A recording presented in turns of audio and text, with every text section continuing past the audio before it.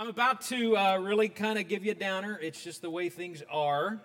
It's been 2 weeks to the day, since we started a brand new year. 2 weeks since many of us made some kind of resolution, formally or informally, for 2023 to be measurably better than 2022. 2 weeks. 2 weeks, and now statistically, almost 30% of you who 2 weeks ago today said it's going to be a better year, you've already bailed on your commitment. By the time we get to the 4th of July, fewer than 50% of us will be following our commitment. And by next New Year's Eve, only 9 to 12% of us will be able to give one another a high five for having followed through with our commitment. You know what? News, we have a hard time sustaining our commitments. Sometimes it's just not all that important. For instance, the last semester of my senior year in college, January 1st, 1988, I made a commitment to God and my roommate that I would make my bed every single day. And it really didn't matter too much to my roommate that I didn't keep that up through the week. Sometimes the resolutions, the commitments we make are not all of that important. But when it comes to our commitment to follow Jesus, it's very important. In fact, the concept of sustaining is one of the 5 key concepts of what it means to follow Jesus, and it's the habit that we will spend our time looking at today. If you would please find Philippians chapter 2, verse 12 in your copy of God's Word. We are in the midst of a little series to start our new year called Living a 5S Year. And in it, we are revisiting what Blue Valley calls the 5 essential habits of a Jesus follower, with an eye toward incorporating those habits into our lives in 2023 as, let's just call it what it is, a resolution. But frankly, if you have committed your life to follow Jesus as Savior and Lord, these habits are not optional, 2023 or any other year. They are essential to what it means to follow Jesus. I hope you found Philippians 2, verse 12 in your copy of God's Word. Would you stand, please, as we honor the reading of the Word this morning? Philippians chapter 2, verse 12. Therefore, my beloved, as you have always obeyed, so now, not only in my presence, but much more in my absence, work out your own salvation with fear and trembling. For it is God who works in you, both to will and to work for His good pleasure. Do all things without grumbling or disputing, that you may be blameless and innocent, children of God, without blemish in the midst of a crooked and twisted generation, among whom you shine as lights in the world, holding fast to the word of life, so that in the day of Christ I may be proud that I did not run in vain or labor in vain. Even if I am to be poured out as a drink offering upon the sacrificial offering of your faith, I'm glad, and I rejoice with you all. Likewise, you also should be glad and rejoice with me. May God add a blessing to the reading of His Word, and you may be seated. So what does it mean? What does it really mean to sustain our walk following Jesus? 2 things. I know you're shocked, not 3 things, but 2 things that come out to us in this passage. First, followers of Jesus sustain through a strong engagement. I want you to think about that. Followers of Jesus sustain through a strong engagement. And the fact that a strong engagement is called for here is flagged for us by the words work out. 2 things about that word. It's one word in Paul's language, 2 in English. 2 things about that word are important to grasp. First, that it has the sense of working at something until it is completed. My dad instilled this in me. We both have this, frankly, almost pathological need, if we are doing a chore outside, to not stop doing it until it is complete. Not to quit for a breather, not to quit for a drink of water, not to quit for the paramedics to give us an IV to replenish our dehydrated bodies, This is something about my dad that drives my mom crazy, and I assure you that it drives my wife crazy about me. But that is what this word, this phrase, looks like. To work out is a dynamic word that means staying at something tenaciously until it's finished. But the second thing to grasp of importance from this word work out is that it's in the present tense. Don't let your eyes roll back in your head when I start pulling out grammar on you. That present tense is very important because it carries the idea of a continuing action. Therefore, what Paul is saying is that we are to keep working, to sustain our commitment to follow Jesus as an energetic daily activity until the journey is complete, and we are to never give up. So obviously, a follower of Jesus is someone who grasps hold of Christ's hand and tenaciously and doggedly, with every ounce of their energy, commits to follow him. They are strongly engaged. But what does that look like in the day-to-day nuts and bolts of our life? Well, at first, it's got to involve a strong engagement to God's people, a deep connection with the body of Christ, in whom we have been placed and around whom we have surrounded ourselves as a support for this engagement in following Jesus. Now, Bible scholars who need something to write or who need an article published will spend lots of time debating in academic papers or in biblical commentaries whether Paul, in this passage, is commanding individuals to work out their salvation with fear and trembling, or whether he is speaking to the church corporately to work out their salvation with fear and trembling. Here's the answer. Doesn't matter.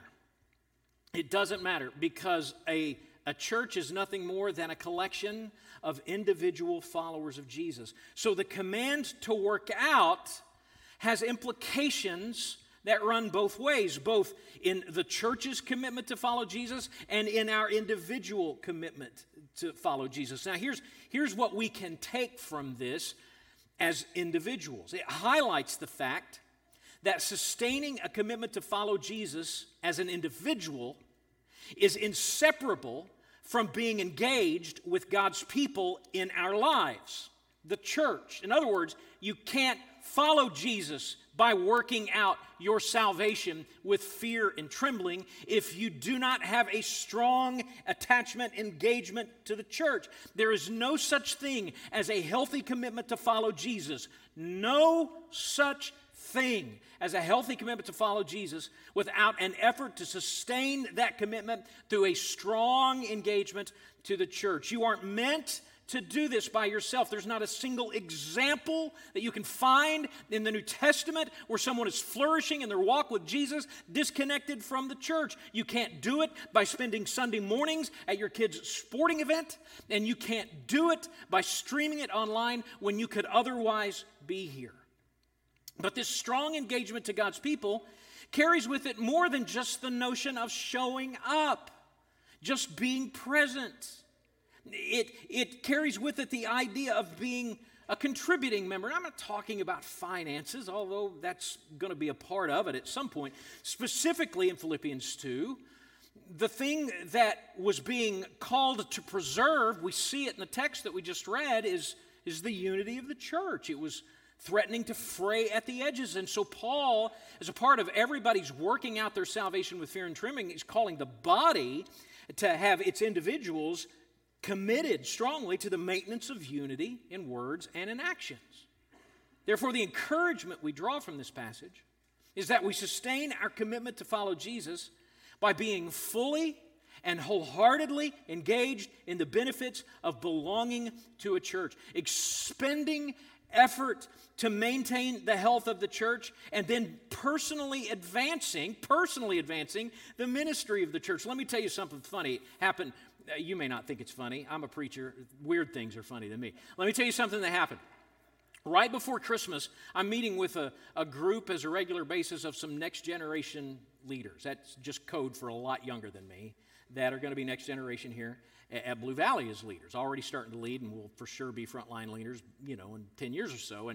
And one of the things I asked them right before Christmas, I said, how strongly do you think our church is engaged with our multiply vision? In case you've forgotten, we are a multiplying church that is establishing campuses locally and planting autonomous churches locally, regionally, nationally, and internationally. I said, how well do you think our people know that? And they said, pretty good. I think our people know that pretty good. And so the next question was, okay, so how many of them do you think would be willing to go? Everybody ducked their heads. Everybody loves the idea as long as it's somebody else that's going. Well, part of what's being called for from us here is not that we'll all go, but that we'll all ask the question. That we'll all ask the question. I kid you not, I've asked the question of me. Maybe the last 10 years of my ministry life is best spent for the kingdom, not being here, but being in a church plant somewhere where it's warmer.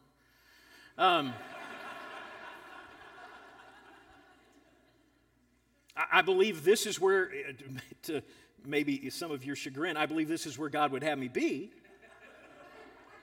But we all have to have that attitude towards the church.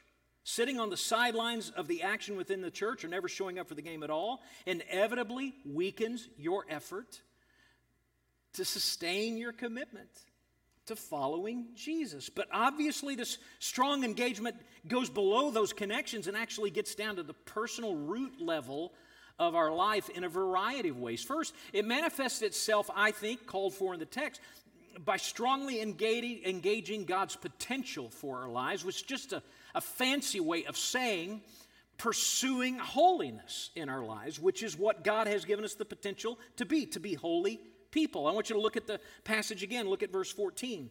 Do all things without grumbling or disputing, that you may be blameless and innocent, children of God, without blemish in the midst of a crooked and twisted generation, among whom you shine as lights in the world. During my college years, there was a book that was really held on to dearly by people my age. Some of you may be familiar with it. Earlier service, more familiar with it than this one. It's called The Pursuit of Holiness by Jerry Bridges. That whole idea of holiness as something to be pursued has always stuck with me, though I've failed miserably time and time again in that pursuit. The idea that holiness is to be pursued is at the heart, really, of what we see in these verses. We are to engage the potential that God gives us for holy living. In the case of the Philippian church, it was holy living in their attitude towards one another. Don't constantly say you can't stand one another and then project to the world that we are loving followers of Jesus. Make sure your testimony can bear up with what you are saying to the world. It goes without saying, I think, on our level, that failing to strongly engage this pursuit so badly short-circuits our efforts to follow Jesus that someone would be right to ask, if we're not having a life that is pursuing holiness, whether we're following Jesus in the first place. Because we have all been given the opportunity to shine for Jesus in reflecting his life to the world, his life of holiness. Now, the pursuit of holiness, in our minds, almost automatically translates to the idea of sin avoidance. In other words, for me to pursue holiness, we think less of what we're to become and more of what we're to avoid. And it's easy to tell ourselves that we are pursuing holiness if our lives don't manifest any of the biggies. But you aren't really pursuing holiness if all you're doing is to try to avoid the worst sins imaginable. Can we agree with that? Here's how I'm learning to answer the question, what is the worst sin? I get that sometimes. What is the worst sin? Here's how I'm learning to answer that. Whatever sin I'm dealing with right now. Not what's going on out there. I mean, we are really good about pointing at what's out there. Always thinking of the worst sins imaginable as out there just builds your self-righteousness. That's all it does. It just makes me, because I'm avoiding things that'll get me in jail or in the paper, think that I'm some kind of paragon of virtue. I need to worry about what's showing up in my life. That is the worst sin of the world. And to categorize the worst sins as a convenient catalog of things I never struggle with proves nothing about my pursuit of following Jesus. Our strong engagement also manifests itself in our efforts to strongly engage with the Word. Strongly engage with the Word. Paul continues his plea for full-on engagement by commanding the Philippians to hold fast to the Word of life. This is Paul's way of saying to the Philippians that the gospel that saved you needs to be the thing that sustains you, that you are engaging with that. By this, he means that you're not simply, once you give your life to Jesus, to park your faith. Instead, you are to deeply embed the principles of the gospel of Jesus Christ into our lives through corporate worship, through private devotion, through study. And this isn't all just to, fill out our habits better or to increase our knowledge. All of this has a practical benefit. It allows us to see on the pages of Scripture the character that Christ is forming in us because we have been saved, and to persevere in that faith until Christ returns. Now, folks, this only paints a broad picture, these things I've just mentioned, of what it means to sustain a commitment to Christ through strong engagement. But I think it's enough. It's enough to show us that there is a responsibility that comes when you receive from Jesus forgiveness in heaven and Christ himself. To engage that faith in every way imaginable in your life. So let me ask you right now, based on the past few minutes and the description that I've tried to give you from the Word, are you working out your faith in this way? If someone were to ask you, what is the one thing that you're giving 1,000% of yourself to? That part of your life where you're just jamming it into fifth gear and flooring it. What part of that, of your life is that? How many would say it's Jesus? Now here's the thing, folks. I had to ask myself that question first. And if I'm being honest with myself, and I think if you're being honest with yourself, you recognize, man, there's a whole lot of stuff that really captures my imagination and my energy that have nothing to do with Jesus. Do I, Derrick Lynch, not Derrick Lynch pastor, but just Derrick Lynch, live my days with fear and trembling, expending myself to the nth degree to pursue Jesus? Or are my days more filled with yawns and stretches, starts and stops? A follower of Jesus sustains their commitment to follow Jesus through strong and great engagement. There is no such thing as a passive follower of Jesus. And I was reminded of something between services, to quote the great prophet Yoda. Do or do not. There is no try. Now, I just played a trick on you with glee. Everything that I've just described to you, you're incapable of. I'm incapable of it. I mean, I live in a fallen world and I have fallen flesh, and there are so many things that compete for my allegiance that I cannot do what Paul is calling for me to do here. But there's the rest to the story, because not only are followers of Jesus to sustain through a strong engagement, they sustain through supernatural empowerment. I want you to look at what he says after having said, just leave it all out on the field in verse 12. He says, for it is God who works in you both to will and to work for His good pleasure. The key word in the verse is the first one. It is the word for. And here's why it's so important. It lets us know that the foundation of what Paul has called for in verse 12 is found in the power of verse 13. In other words, when I surrender my life to follow Jesus, I am given Jesus again, not so that I can go to heaven when I die, but so that my life can become the vehicle through which Jesus lives His life on earth. And so the obedience that is being called for is a Christ-rooted obedience. It's Him saying, yes, Lord, in me and through me. This is exactly what is called for. In fact, in verse 12, there's the word for work, which means effort, as we've talked about. Verse 13, the word work, not the same word in Paul's language. It's the word from which we get energy. What we're being told is that what you've been challenged to do in verse 12 is energized by God in you, who wills and to work His good pleasure. This is not new to Paul.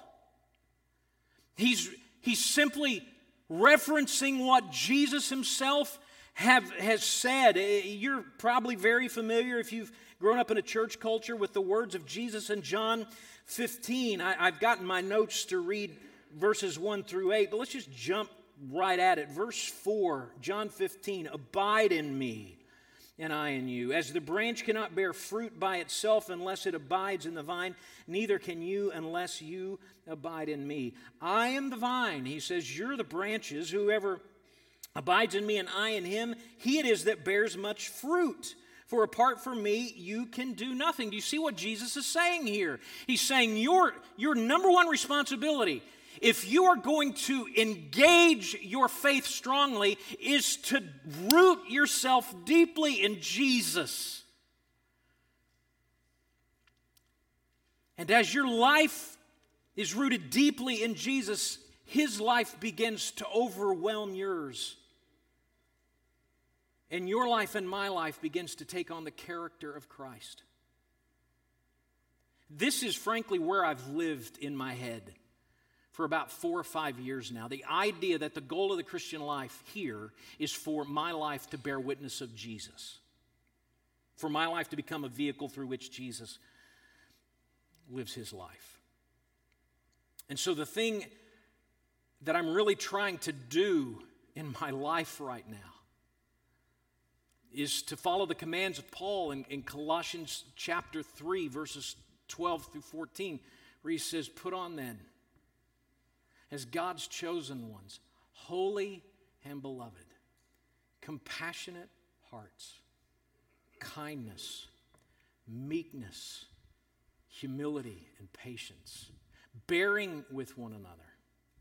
And if anyone has a complaint against another, forgiving one another.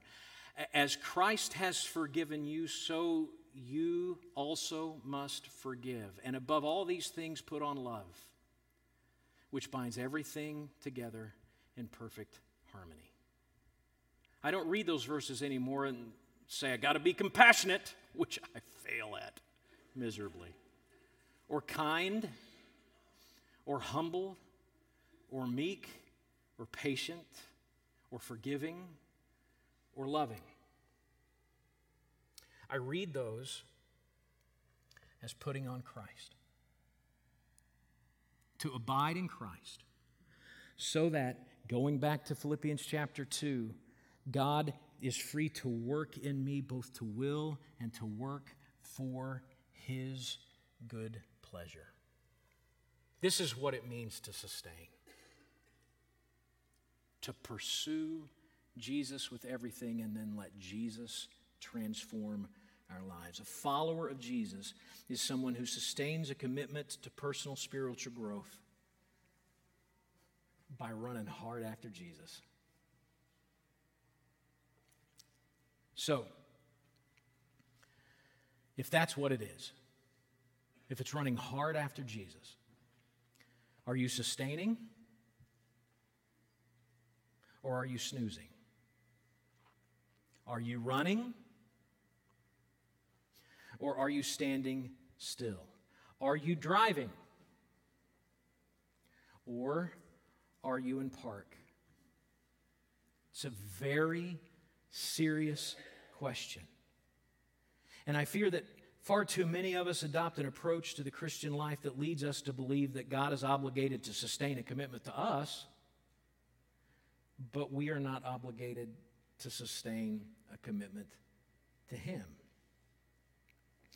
Like it's an option or something, the luxury model of Christianity, if we are doing what Paul is calling us to do here. Folks, it's not. What Paul is calling us to in Philippians 2 is not pro-level Christianity, it's baseline Christianity. Christianity 101. You are to be, we're all to be, working out our salvation with fear and trembling, taking serious what a commitment, not just to have received forgiveness and go to heaven, but what a commitment to follow Jesus as King, that's what we talked about last week, really means. It's not an option, it's an obligation, it's a responsibility.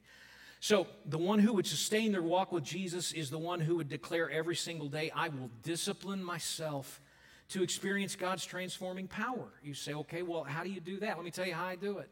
And I didn't learn it in seminary, and I didn't learn it because I've been following Jesus for decades, and I didn't learn it because I have been in vocational ministry basically my entire adult life. I learned it because a youth minister and a pastor showed it to me when I was a kid. I take time every day to put myself before the Word of God. And what I've learned over the last 3 years is rather than just check the box in reading it, I pray it back to God. That's what I do. What it looks like for me is I have a little book, a resource that I've been using for over a year now called Seeking Jesus' Face, which helps you pray the Scriptures. It's a collection of Scriptures is all it boils down to. And it helps you pray the Scriptures, and I just use the Psalm part of it. So I start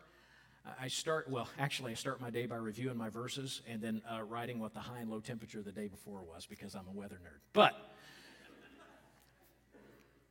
what I do then is I pray through that psalm that's given me. Today is Psalm 13.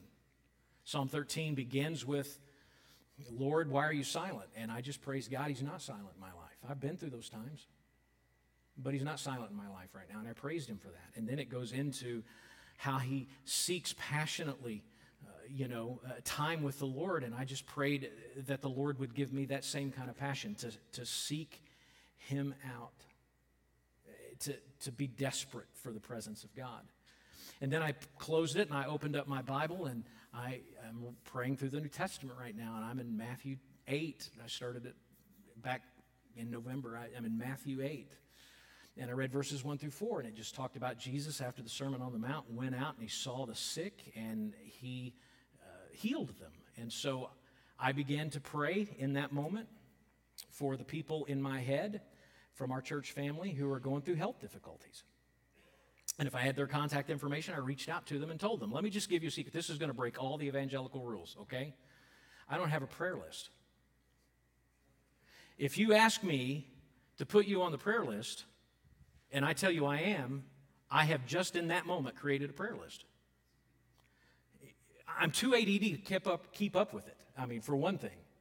But the rest of it is that I have found that I am more impactful in my prayers when I'm aware of the things that you all have shared with me, and the Lord brings them to mind when I'm praying. And if I could tell you time and time again the supernatural ways that God in that moment has spurred me to pray for people, and I've let them know about it, it'd blow your mind. That's what I do. And I hope as I leave that time, it is putting me in a situation where throughout the rest of the day, I am oriented towards Jesus and walking with Him throughout the day and calling Him to mind throughout the day. It takes a commitment, 20, 30 minutes a day. You can't do it on the fly. But by doing that and not really saying, Lord, I got this sin and that sin, even though sometimes that comes in that I'm dealing with, or Lord, I got this task or that task, even though that comes into it, by just saying, I'm here to be with God. I am here to be with Jesus. Through that, working that out, being strongly engaged with that, I've got a long way to go, but little by little, I'm starting to become more like Jesus. That's what's being called for in Philippians chapter 2. So, I don't want you to leave here feeling guilty. I don't want you to leave here to feel like all of this is beyond you. I also don't want you to leave here feeling like this is a take it or leave it kind of thing. I want you to leave here knowing what God has called for from you, but also understanding that He's there to give it to you and to lean into that and see what Jesus does with your life and through your life. Let's pray.